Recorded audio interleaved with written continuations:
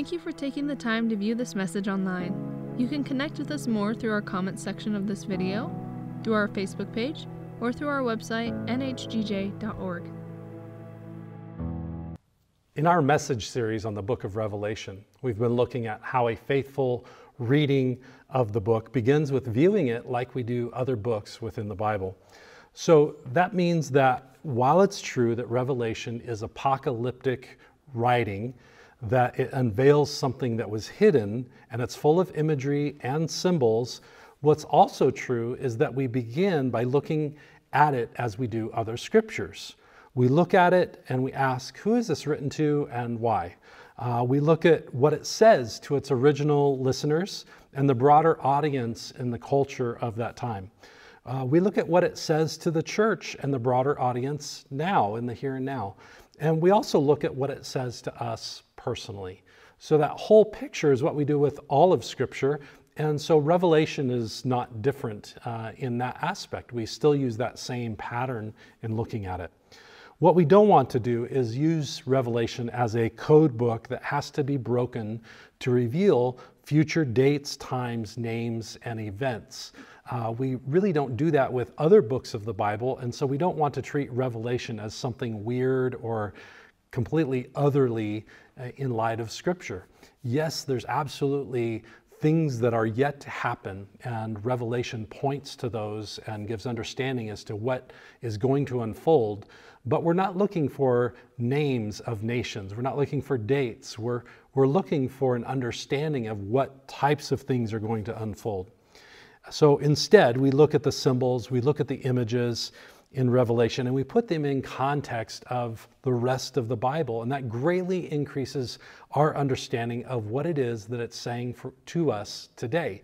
So we use the book of Daniel, we use Ezekiel, we use Isaiah, and so many other Old Testament scriptures, and some of the New Testament teachings that Jesus spoke and led the disciples in. We use those and we look at Revelation in light of what's already happened. For instance, Babylon, when you see Babylon used in Scripture, and it is used throughout Scripture, to reference human ways of ruling and how people make a name for themselves. And so in that way, the systems of this world are Babylon, and they contrast to God's rule and reign. So yes, Babylon is actually Babylon in the Bible, but it's also Sodom. Sodom is Babylon. Egypt is Babylon. Rome is Babylon. Move the clock forward, and we could also say Madrid, Spain was Babylon, Paris, France, London, England, St. Petersburg, Russia, Beijing, China, and yes, even Washington, D.C. are all Babylons from a scriptural point of view. These are human ways and structures, systems that people use to rule other people with. So instead of reading Revelation and trying to figure out which one nation is going to be Babylon in the last days, the truth is, you and I already know. It's human systems of rule and the way that people reign and they take advantage of one another. And this is all in contrast to God's kingdom and the way that He rules and reigns. And so in Revelation, Babylon, in the end, what it does, it comes to an end. Babylon is put under the foot of Jesus Christ, and the fullness of the kingdom steps in, and we see how the kingdom rules and reigns as Babylon is put down. Well, today in our message, it's going to be largely a reading of Scripture. We're going to be looking at Jesus' letters to the 7 churches in Asia Minor. So we're going to go through and just read all of those 7 letters. Now, some take the approach that these letters are moments or seasons in the church's history. This view is what's called a dispensational view. So there's different dispensations of the life of the church that have occurred throughout time, and so people read it through that lens. Well, this first reading, this church that Jesus is addressing isn't actually a church, or maybe it was a church, but it's actually talking about a number of years of the church or a time within the church. I simply want to read them for what they were saying to the actual churches that they were written to. All the 7 churches actually existed at the time that John was taking notes and sharing his vision, and Jesus was speaking to the churches at that time. And then we'll identify a couple of ways that it applies now. So let's pray, and then we'll turn to Revelation 2 and look at what Jesus has to say to the 7 churches. Lord, thank you that your word is active, that it's speaking. It has relevance for those who heard it, and it has relevance for us in the here and now. And so, Lord, I just thank you that we don't have to try to figure it out and do all kinds of spiritual and mental gymnastics to figure out what your word is saying. You make it clear to us, you make it straightforward so that we can know you more fully, Jesus, that we can see you in all of your glory, and that your word can have application to your church, both then, throughout history, and now, and in the future as well. We thank you for it. Amen. Well, I'll read each letter, and then I'll have a couple points that I'll make about it, and then go right back into the next letter. And in that way, the bulk of the teaching is going to just be what the letter has to say to us, except for just a couple notes that I'll mention in reference to what's spoken. I really, truly believe that the Scripture speaks to us. It sometimes helps to have some clarity from a teacher and add more nuance to it, but in these letters, it's really clear in many ways what Jesus is saying, and the Spirit will speak to us as we read his word. Revelation 2, 1 through 7. To the angel of the church in Ephesus write, the words of him who holds the 7 stars in his right hand, who walks among the 7 golden lampstands. I know your works, your toil and your patient endurance, and how you cannot bear with those who are evil, but have tested those who call themselves apostles and are not, and found them to be false. I know that you are enduring patiently and bearing up for my name's sake, and that you have not grown weary. But I have this against you, that you have abandoned the love you had at first. Remember, therefore, from where you have fallen, repent and do the works you did at first. If not, I will come to you and remove your lampstand from its place unless you repent. Yet you have this. You hate the works of the Nicolaitans, which I also hate. He who has an ear, let him hear what the Spirit says to the churches. To the one who conquers, I will grant to eat of the tree of life, which is in the paradise of God.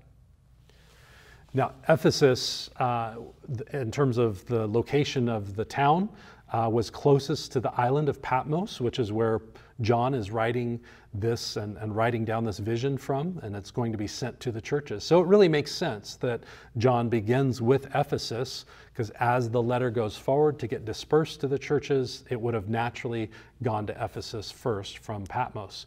But also it makes sense because Ephesus was the largest of the communities in that Asia Minor region. And so Jesus addresses them and tells them that they have lost their first love. This is the problem, Jesus says.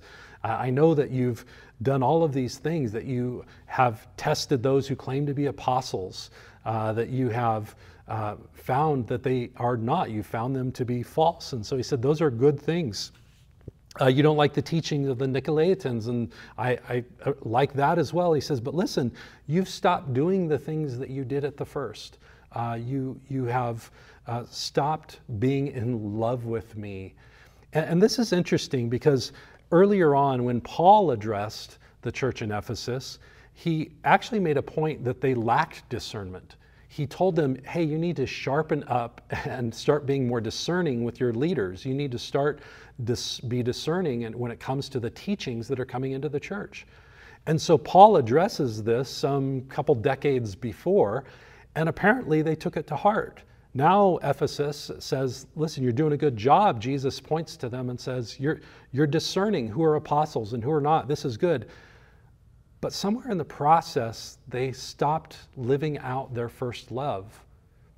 And I wonder if that's maybe a bit of an outgrowth of starting to become overly critical and discerning. While there's positive in that they've advanced that, but they've also maybe become hardened in their approach, and that discernment edge has been such a focus that they've stopped living out their love for Christ. So the encouragement that Jesus gives is, you need to come back to your first love. You need to repent. You need to soften your heart again. Don't stop being discerning, but soften your heart and return back to your first love. We read to the church in Smyrna, Revelation 2, 8 through 11. And to the angel of the church in Smyrna write, the words of the first and the last, who died and came to life. I know your tribulation and your poverty, but you are rich, and the slander of those who say they are Jews and are not, but a synagogue of Satan. Do not fear what you are about to suffer. Behold, the devil is about to throw some of you into prison that you may be tested, and for 10 days you will have tribulation. Be faithful unto death, and I will give you the crown of life. He who has an ear, let him hear what the Spirit says to the churches. The one who conquers will not be hurt by the second death. Now, Smyrna is one of only two churches, Smyrna and Philadelphia. They're the only two that don't receive correction and a point of rebuke from Jesus. But they're also the only two churches that are going through persecution and hardship in this way. And so both Smyrna and Philadelphia were facing persecution. And so Jesus comes and gives them admonishment and encouragement. The reference to the synagogue of Satan, it's really not an actual synagogue. It is a way that they would use, Jews would talk. It was kind of an intra-Jewish communication method of saying, listen, you're not even a legitimate synagogue. Your synagogue isn't of God, it's of Satan. In fact, you remember they would call out Jesus. The teachers would say his father was Beelzebub, right? He was Satan. You're not the child of God. It was just kind of a slang or a way of saying you're not legitimate. And so Jesus is calling out a synagogue. Most likely what had happened is the synagogue was creating some of that persecution, and they had thrown out the Christians. And so it was no longer, Jesus is saying, that's not my synagogue. That's not the synagogue of God. It's the synagogue of Satan. And he's calling it out. So they were not allowed to fellowship there anymore. And so in that way, Christians were singled out among their community as heretical or false. And they faced persecution not only from the Jews then, but also from the Romans for what would have been viewed at that time false teaching. And they would have been out there on their own. What Jesus points to is he says, overcoming, being faithful even in the face of death. So he says, some of you are going to be arrested and thrown in prison for 10 days. And the 10 days really was more of a holding time. Most likely execution was coming to them. Charges would be brought, and then that they would face death. And what Jesus promises is the crown of life. He says, listen, if you will hold on, even in the midst of this persecution, you're going to receive the crown of life. Prison and death is temporary, but Jesus holds eternal life. And so he encourages them to be faithful even unto death. The letter to Pergamum, Revelation 2, 12 through 17. And to the angel of the church in Pergamum write, the words of him who has the sharp two-edged sword. I know where you dwell, where Satan's throne is. Yet you hold fast my name, and you did not deny my faith, even in the days of Antipas, my faithful witness, who was killed among you, where Satan dwells. But I have a few things against you. You have some there who hold to the teaching of Balaam, who taught Balak to put a stumbling block before the sons of Israel, so that they might eat food sacrificed to idols and practice sexual immorality. So also you have some who hold to the teaching of the Nicolaitans. Therefore repent. If not, I will come to you soon and war against them with the sword of my mouth. He who has an ear, let him hear what the Spirit says to the churches. To the one who conquers, I will give some of the hidden manna, and I will give him a white stone with a new name written on the stone, that no one knows except the one who receives it. Now, to the church in Pergamum, they existed within a community. There's a lot of idolatry taking place, including the civil worship of the emperor. They had a large place of worship towards the emperor.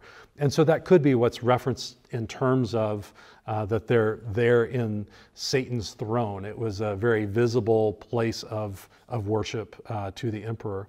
And he says, you hold fast to my name. Nonetheless, you're in this really idolatrous community where you're pressured by civic religion of just worshiping the emperor. But he says, listen, you're holding on. And so you're to be admonished for that. You're to be applauded for that. But he says, there's some among you, and he references Balaam of the Old Testament. Now, Balaam, what he did is he wanted to curse God's people, and so he led the Israelite people astray. He actually told them something was okay that wasn't. And so he duped them, or he led them in a way that was going to cause God to curse them. And so that's what Jesus is pointing to. He says, listen, you have people there in the church that are approving of things and saying it's okay with God when it's not okay. Specifically, there's probably some issues of sexual immorality and some ways of living life in a very loose manner. They're not paying attention to when they're not paying attention to God's word. They're not paying attention to the Holy Spirit's leading. They're just living however they want, living in the moment, pleasing themselves. And Jesus is saying, listen, this is a problem. He says, I'm refining my people. They should be becoming more in my image, not in the image of the culture around them. And so he says, listen, what's going to happen is these people are bringing condemnation upon the church.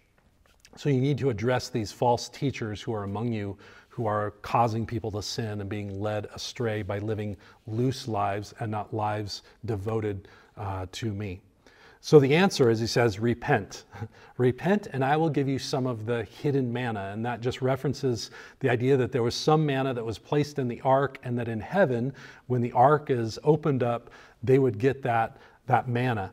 So it's this idea that you're going to get to receive from me that eternal life if they correct this issue. So the issue isn't, and let's be clear, the issue isn't about eating with sinners and tax collectors, because Jesus did that.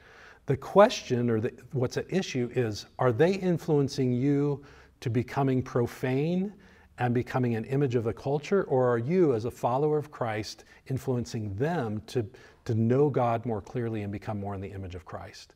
And so this is what Jesus is addressing. Not that they were in a culture that was very much profane and idolatrous, but they themselves were becoming profane and idolatrous and influenced by the culture. The letter to Thyatira, Revelation 2:18-29. And to the angel of the church of Thyatira write, the words of the Son of God, who has eyes like a flame of fire and whose feet are like burnished bronze. I know your works, your love and faith and service and patient endurance, and that your latter works exceed the first. But I have this against you, that you tolerate the woman Jezebel, who calls herself a prophetess and is teaching and seducing my servants to practice sexual immorality and to eat food sacrificed to idols. I gave her time to repent, but she refuses to repent of her sexual immorality. Behold, I will throw her onto a sickbed, and those who commit adultery with her I will throw into great tribulation unless they repent of her works, and I will strike her children dead. And all the churches will know that I am he who searches the mind and heart. I will give to each of you according to your works. But to the rest of you in Thyatira, who do not hold this teaching, who have not learned what some call the deep things of Satan, to you I say, I do not lay on you any other burden. Only hold fast to what you have until I come. The one who conquers and who keeps my works until the end, to him I will give authority over the nations, and he will rule them with a rod of iron, as with earthen pots are broken in pieces, even as I myself has received authority from the Father. And I will give him the morning star. He who has an ear, let him hear what the Spirit says to the churches. Again, another Old Testament reference, and I've talked about this before. There are hundreds upon hundreds of Old Testament references throughout the book of Revelation, and that's the imagery that Jesus is using in order to draw people's understanding of what's happening in these times. And so he references Jezebel in the Old Testament, and Jezebel had her own prophets. And what they did is they said the things that she wanted. They didn't speak on behalf of God, they spoke on behalf of her. And so in that way, again, she led people astray. They didn't carry the voice of God, they just did whatever she wanted and allowed people and led people into sin. It's interesting that in this passage, Jesus says she calls herself a prophetess. And so it's this self-identification, and Jesus is saying, she's not my prophet, I didn't call her. And the adultery that she's leading people in is likely in spiritual nature. It could have been some physical, actual sexual immorality, but it points to more typically an adultery that is allowing people, tolerating this mixing up of faith in Christ with faith in the culture around them. And this is typical that we see throughout the Old Testament. And the book of Hosea talks a lot about this, where God calls out the Israelites and he says, listen, you're prostituting yourself. You've become a harlot by giving yourself to all these other gods and these other nations. And so Jesus, in speaking to the church in Thyatira, he's using similar language, and he's saying, listen, you're following this teacher, these Jezebels, this person who is causing you to go into and just absorb the culture into the church. And he says, listen, it needs to be a pure bride. You need to be set apart for me. Within there, he says, some of you are holding on. And if you'll just hold on, Jesus says, I'm going to give you authority. In the midst of a culture where everyone does as they please in their own eyes, Jesus says, some of you are holding on to me, you're holding on to my teachings. And if you will just persevere, if you'll keep holding on, and then the eternal life comes. I give you real authority, and you're not going to be suffering any longer. You're going to receive eternal life. And this is a critical message over and over to the churches. Hold on, persevere. There is a deep need for the church, the followers of Jesus, to persevere and not just give in to whatever is going on around them. The letter to the church in Sardis, Revelation 3, 1-6. And to the angel of the church of Sardis write, the words of him who has the 7 spirits of God and the 7 stars. I know your works. You have a reputation of being alive, but you are dead. Wake up and strengthen what remains and is about to die, for I have not found your works complete in the sight of my God. Remember then what you have received and heard. Keep it and repent. If you will not wake up, I will come like a thief, and you will not know what hour I come against you. Yet you have still a few names in Sardis, people who have not soiled their garments, and they will walk with me in white, for they are worthy. The one who conquers will be clothed thus in white garments, and I will never blot his name out of the book of life. I will confess his name before my Father and before his angels. He who has an ear, let him hear what the Spirit says to the churches. Now, Sardis is interesting because they had the largest synagogue in the Roman world. So archaeology has uncovered this synagogue, and apparently Christians were also tolerated. So there wasn't a lot of persecution in Sardis of the church. Their problem wasn't that they were being oppressed or driven out of the synagogue. In fact, both Jews and Christians were thriving, apparently, and allowed to grow and practice their faith. However, the problem that came about was a passivity, that they had a spiritual sleepiness in Sardis. And it's interesting, isn't it, that Jesus commends those who are facing persecution because they're holding on. And yet you have this church where they're allowed to thrive, and he says, what's happened is you've fallen asleep. Even though you could be thriving and pursuing me, you have fallen asleep. He says, you're dead. So Jesus tells him, he says, wake up. Like, start doing the things that you need to be doing. Wake up, church. And he uses this language and says, I'm going to come like a thief in the night. And this really isn't language that's common. You won't find it in Jewish scriptures. This is more of Jesus's teaching. You know, in Jewish scriptures, they tend to think of the return of the king as a very loud, triumphant, warfare-minded event. And so, but Jesus, they wouldn't think of a thief in the night. But Jesus introduced this idea and says, listen, the day of the Lord is coming, and some of you are going to be caught unaware. You're going to not be able to catch what's happening. You're going to be asleep. You're going to be just living life and not paying attention. And so Jesus speaks that same type of idea to the church in Sardis. He says, listen, some of you are sleepy, and you're going to get caught off guard if you don't awaken yourself and begin to do the things that I'm calling you to do. So in this moment, the promise is that if you're faithful, Jesus will confess your name before the Father in heaven. And so it's this promise that you may not be popular here on earth. Your name may get blotted out, and that was a way of saying you're erased from your existence is erased here on earth. if your name gets blotted out, well, Jesus says, listen, don't worry about what happens with your name here on earth. If you're faithful to the end, I'll profess your name before the Father, and it will never get blotted out. You'll have eternal life. We read the letter to Philadelphia again. That's the only other one besides Smyrna who does not get rebuked by Jesus. Revelation 3, 7 to 13. And to the angel of the church in Philadelphia write, the words of the Holy One, the true one, who has the key of David, who opens and no one will shut, who shuts and no one opens. I know your works. Behold, I have set before you an open door which no one is able to shut. I know that you have but little power, and yet you have kept my word and have not denied my name. Behold, I will make those of the synagogue of Satan who say that they are Jews and are not, but lie. Behold, I will make them come and bow down before your feet, and they will learn that I have loved you. Because you have kept my word about patient endurance, I will keep you from the hour of trial that is coming on the whole world, to try those who dwell on the earth. I'm coming soon. Hold fast that what you have, so that no one may seize your crown. The one who conquers, I will make him a pillar in the temple of my God. Never shall he go out of it, and I will write on him the name of my God, and the name of the city of my God, the new Jerusalem, which comes down from my God out of heaven, and my own new name. He who has an ear, let him hear what the Spirit says to the churches. Now, similar to some of the other churches, in this situation, Philadelphia, they were facing persecution and they were getting kicked out of the synagogue. So you see the same reference, the synagogue of Satan. They're in this place in Philadelphia, and everything that's going around, they are weak. They don't have strength. They don't have influence in their community. And so this is in contrast to Sardis, the church we just read about, who had freedoms.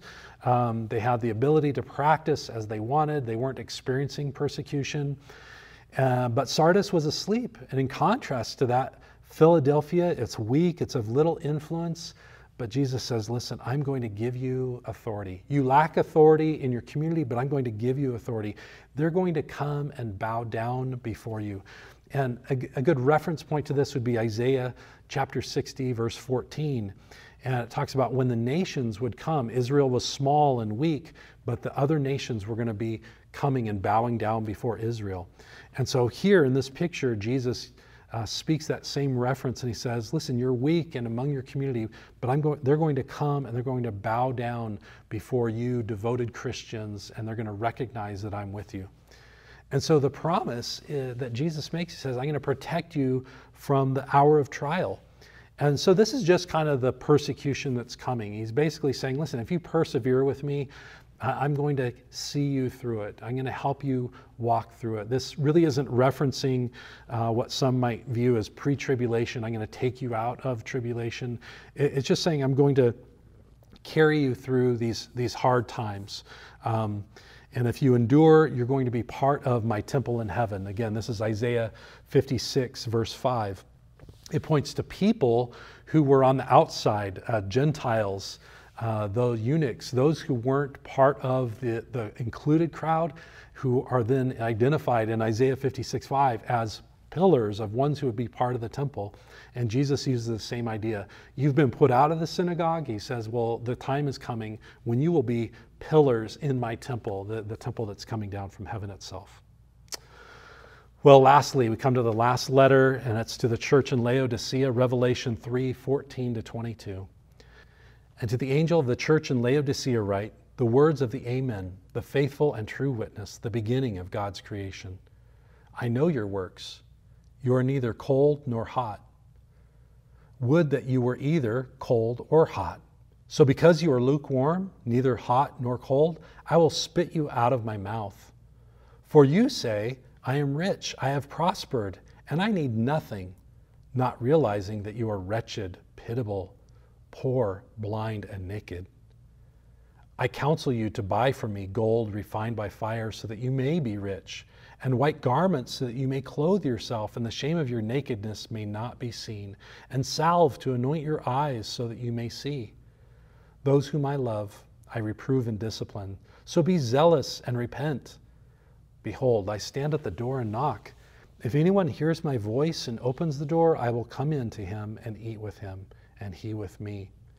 The one who conquers, I will grant him to sit with me on my throne, as I also conquered and sat down with my Father on his throne. He who has an ear, let him hear what the Spirit says to the churches. Well, again, this speaks to the community that Jesus is talking about, Laodicea, the community as a whole, not just the church.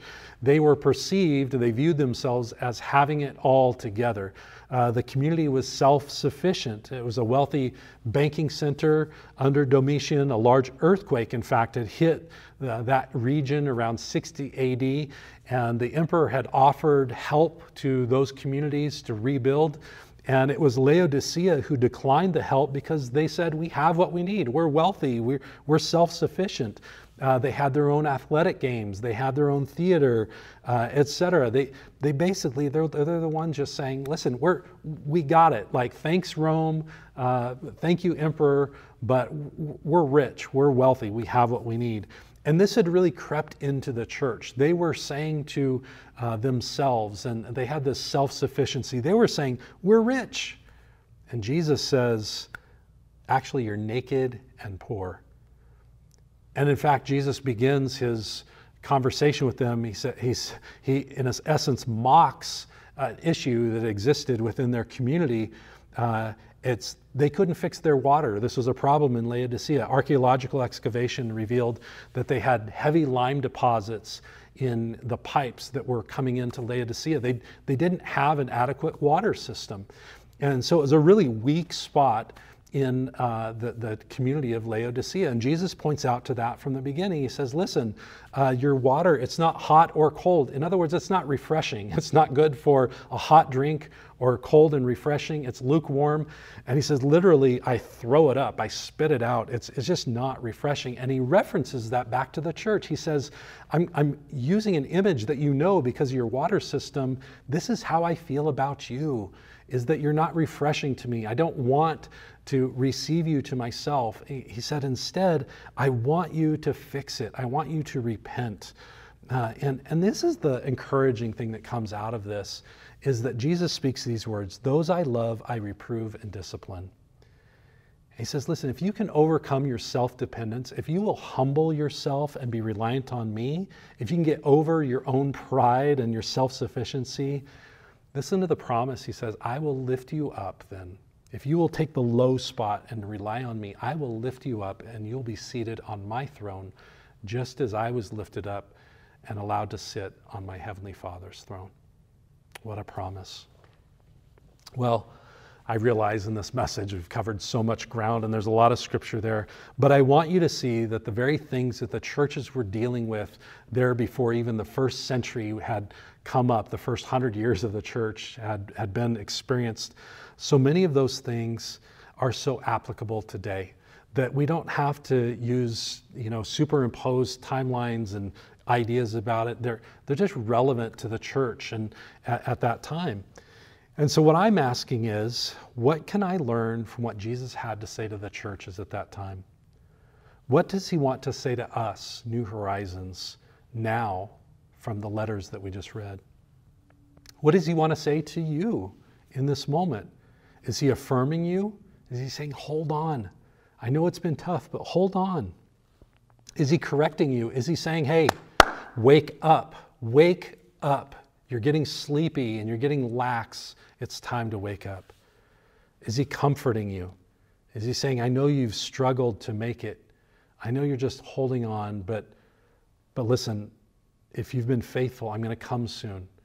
You're not going to languish in this time. I'm going to come to you soon. Overall, the encouragement for all of us is this. For the one who has an ear to hear, let us hear what the Spirit has to say to the church. Let's pray.